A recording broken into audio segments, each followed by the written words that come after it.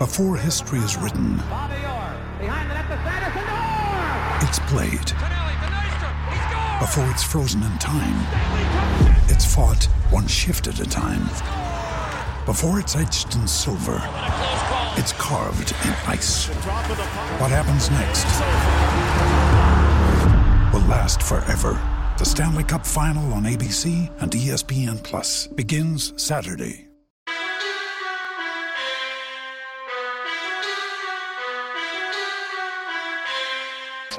Hands off to Jonathan Taylor. Huge hole. He's at the 30. He's going to go.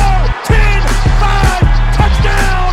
Jonathan Taylor made a man miss the line of scrimmage and then runs it into Pater. And a one-handed INT. Are you kidding me? Kenny Moore. What a play by Nyheim Hines.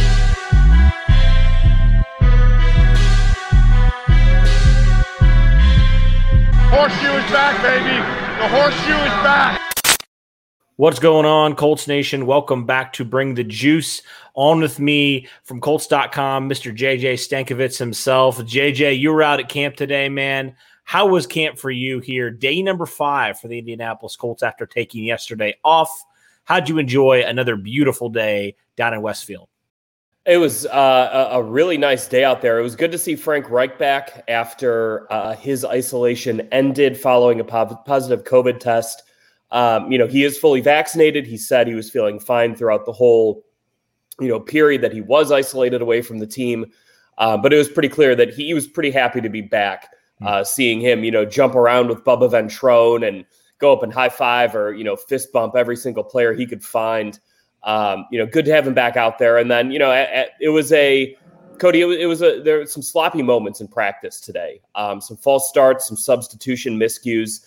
So after practice, Frank Reich held a longer than usual team talk where he kind of went about reestablishing some of the things that the Colts are looking for, some of the baselines, in terms of discipline on the field that he wants out of every single unit, not just the ones, but the 2s and the 3s.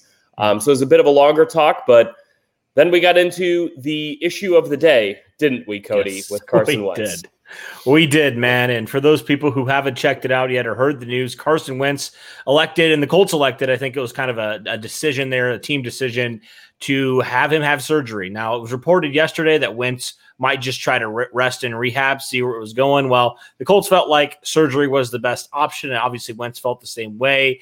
And so Frank Reich kind of gave that recovery time 5 to 12 weeks, which is majorly broad. It could be anywhere from, first week of the season to week number 4, week number 5. You just don't really know. Maybe even longer, depending on the recovery. What did you take away, I guess, from hearing about Carson Wentz's injury? Obviously, he's having surgery today at 4. What were your takeaways from really that and what Frank Reich said? Obviously he addressed that, but also what he said in terms of Jacob Eason. I thought, starting with Carson, Cody, I thought it was really interesting something Frank said early on, that he told Carson his prayer for this whole thing was going to be that the decision would be clear. And that's what the Colts, Carson Wentz, and all the doctors who evaluated him believe they got to, is a clear decision that he does need to have a procedure to remove this broken bone from his foot. The Colts and the doctors believe that this fracture in his left metatarsal occurred possibly in high school, and he might not have known it. And he just planted, and one day, which happened to be Thursday, that little bone kind of came loose, and that caused quite a bit of pain and aggravation for Carson Wentz. Reich said that the Colts and Wentz, which I want to use them interchangeably, this was a completely joint decision, like you said, Cody, by all parties involved, the doctors, the team, the quarterback. They feel like they never were really going down that path of rest and rehab. Reich said, we could do it. He might be fine in a couple weeks, but then you run the risk of this happening again. Maybe, and maybe it doesn't even happen this season, but Chris Ballard in some, bit of wisdom he gave in this whole process was, this is a long-term thing with Carson Wentz. Like this is not, Phillip Rivers coming in for 1 year.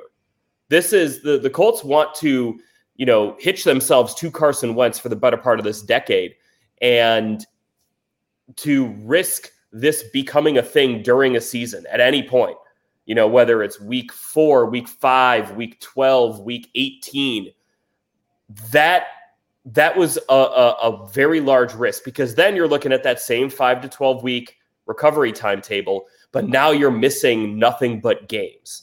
Mm-hmm. You get the procedure done on Monday, August 2nd. If it's on that early end, which Frank Reich is hopeful that it can be, there are some reasons he's optimistic about that, then you're talking about Wentz potentially being back for the, week 1, the first game of the season. It could extend longer, certainly. And Frank Reich. When you need mealtime inspiration, it's worth shopping Kroger, where you'll find over 30,000 mouth-watering choices that excite your inner foodie. And no matter what tasty choice you make, you'll enjoy our everyday low prices, plus extra ways to save, like digital coupons worth over $600 each week. You can also save up to $1 off per gallon at the pump with fuel points. More savings and more inspiring flavors make shopping Kroger worth it every time. Kroger, fresh for everyone. Fuel restrictions apply. Said we are going to have no idea how long Wentz is going to be out until he starts the rehab process, which won't begin until 2 weeks after today, today being Monday. The next 2 weeks for Carson Wentz are just do nothing. That's what Frank Reich said. So once he gets into that rehab process in a couple of weeks, then the Colts will have a better idea, to kind of narrow that timeline from 7 weeks down to something that'll be a little more tangible, I think. Yeah, for sure. And it all depends, obviously, like you mentioned, just how Wentz really just recovers from this. It could be anywhere from it's a very broad. I think the Colts did that on purpose, because you just never know with some of these injuries. It could be 5-6 weeks. It could be, 11 or 12 weeks. We just don't know exactly. So I think it was smart that the Colts didn't really set a timetable on it, because nobody knows. Not even Carson Wentz knows at this point, kind of with that injury, when he's going to be fully recovered. But now all eyes are on Jacob Eason, quarterback number 1 for a while, at least, presumably all of training camp. What did you see from Jacob Eason today? And, talking about when Frank Reich talked about him and other people talked about Jacob Eason, where do they stand right now on him and his development?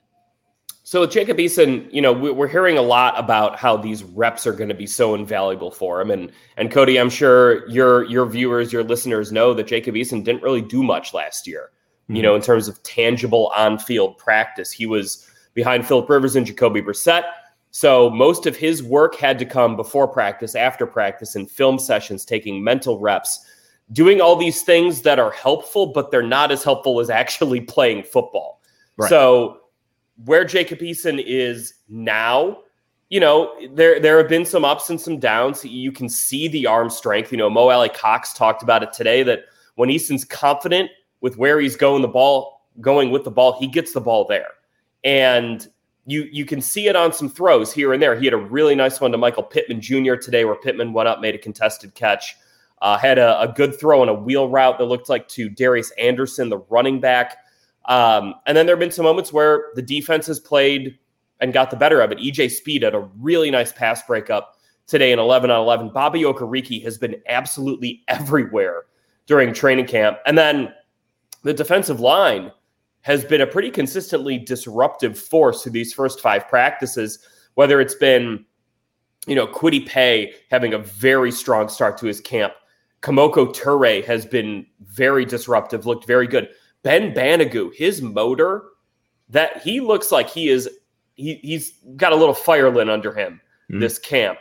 Obviously, DeForest Buckner has been just lights out, really good. Grover Stewart's had a very good camp. So that defensive line is also making things a little more difficult on Eason. And in that practice on Friday, which was kind of his first one with the first team offense, he had some plays where he moved in the pocket pretty well. It looked like he had a decent pocket presence. So I don't want to read too much into that, because we're talking about a guy wearing a red jersey and no pads being on. Mm-hmm. But there did look like there's a decent amount of feel there. Eason certainly has the talent at quarterback. It's just going to be a matter of, can Frank Reich, Marcus Brady, Scott Milanovic, these guys kind of get everything focused for Eason to the point where he is ready to go week 1, whether the Colts need him or not. Yeah, for sure. And I think I agree with what you said about Eason's really not seen a whole lot of time. I think he had Lawrence Owen, who's a friend of the show, he said he had something like 32 snaps all of last year under center. So essentially he's still a rookie, JJ. Essentially he hasn't seen any game action. He hasn't really done anything at the NFL level to no fault of his own. You mentioned he was sitting behind 2 pretty good quarterbacks last year, and he was just kind of a practice squad type of guy last year, right? He was just sitting on the bench, learning and figuring out these things, absorbing like a sponge, it appeared. So, yeah, I think I agree with you. It's just going to take time with Jacob Eason. It's just going to take time, as it does with if you brought in a rookie quarterback. It's just going to take time with these guys adjusting to the NFL level, the speed, and all that stuff, and really playing against a defense. I think a lot of people look at this Jacob Eason stats or whatever, the unofficial stats that people keep, and they're like, man, it's not looking too good. But I'm like, I think a lot of people seem to forget that Jacob Eason's playing against a defense that was top 10 last year. Like, it's a good Colts defense. It's not like bottom half of the league or anything like that last year. This is a very good unit. And you mentioned, their Achilles heel last year was the pass rush. Well, it seems like the pass rush has not been an issue on the edge. It's been really, really effective so far. Yeah. So I think I'm willing to have grace with Jacob Eason. You mentioned it. He's got talent. I mean, there's a reason why some people, before he was drafted said he could go in the first or second round, and obviously fell to the Colts in the 4th round. And he has some things he has to work on. He's not a perfect player by any stretch, but I feel pretty good with Jacob Eason. And now that he's going to have multiple weeks, knowing kind of what to prepare for and everything like that, I'm excited to see his development moving forward.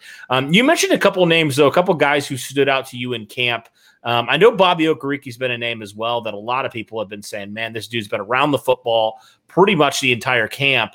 Are there any other guys that really stood out to you from this camp so far and even today that you're like, people need to be like keeping an eye out for these guys?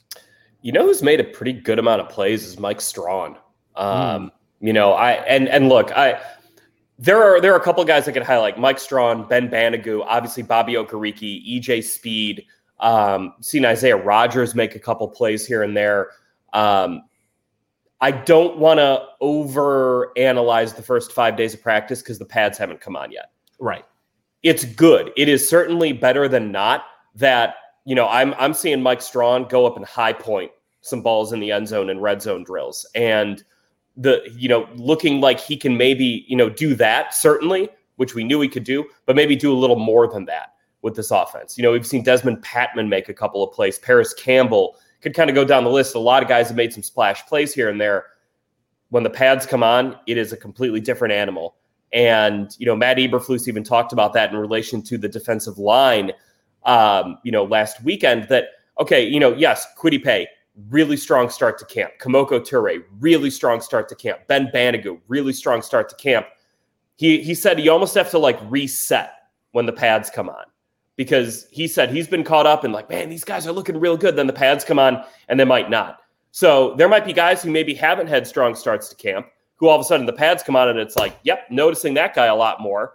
Or maybe guys who have had strong starts to camp, when the pads come on, they might fade a little bit. That's going to be so interesting over these next couple days. And the pads come on for the first time on Tuesday at Grand Park. So there's going to be a lot to watch for over these next couple practices. Mm-hmm.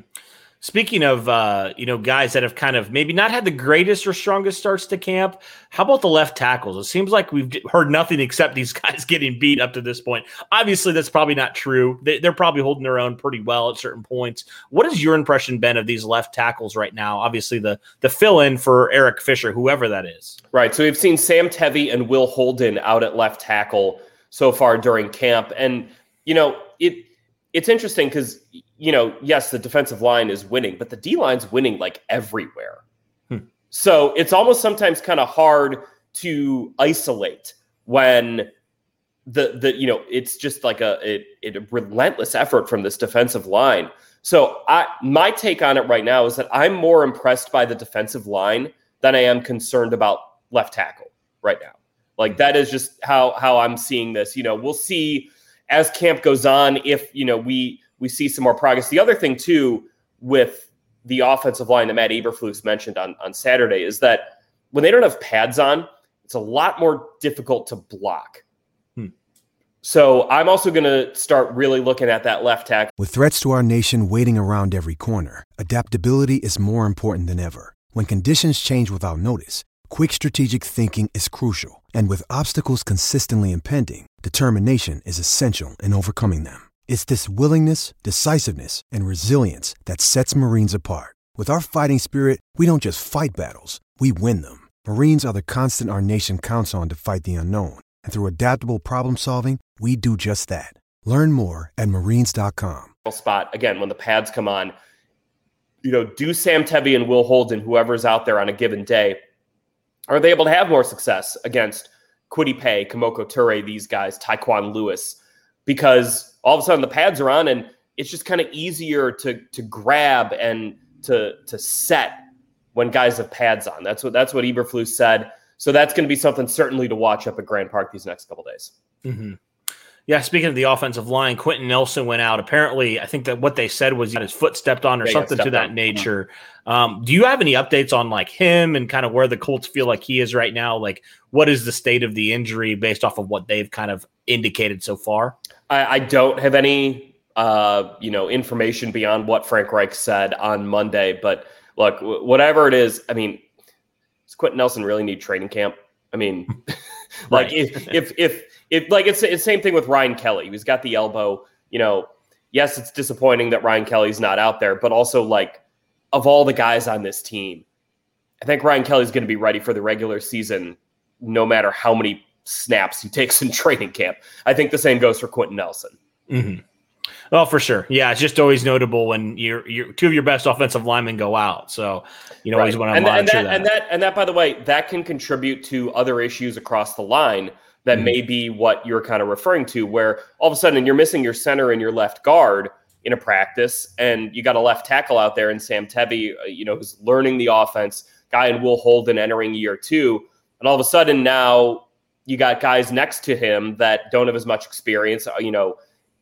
The drop-off from Quentin Nelson and Ryan Kelly, the Colts want it to be as low as possible, but Quentin Nelson's a 3-time All-Pro. Mm-hmm. Ryan Kelly's a 2-time Pro Bowler. Those are 2 of your best offensive linemen there. So, dealing with stunts and certain things that the defense is trying to install may be more difficult just based on the personnel that's next to the left tackle as well. Mm-hmm.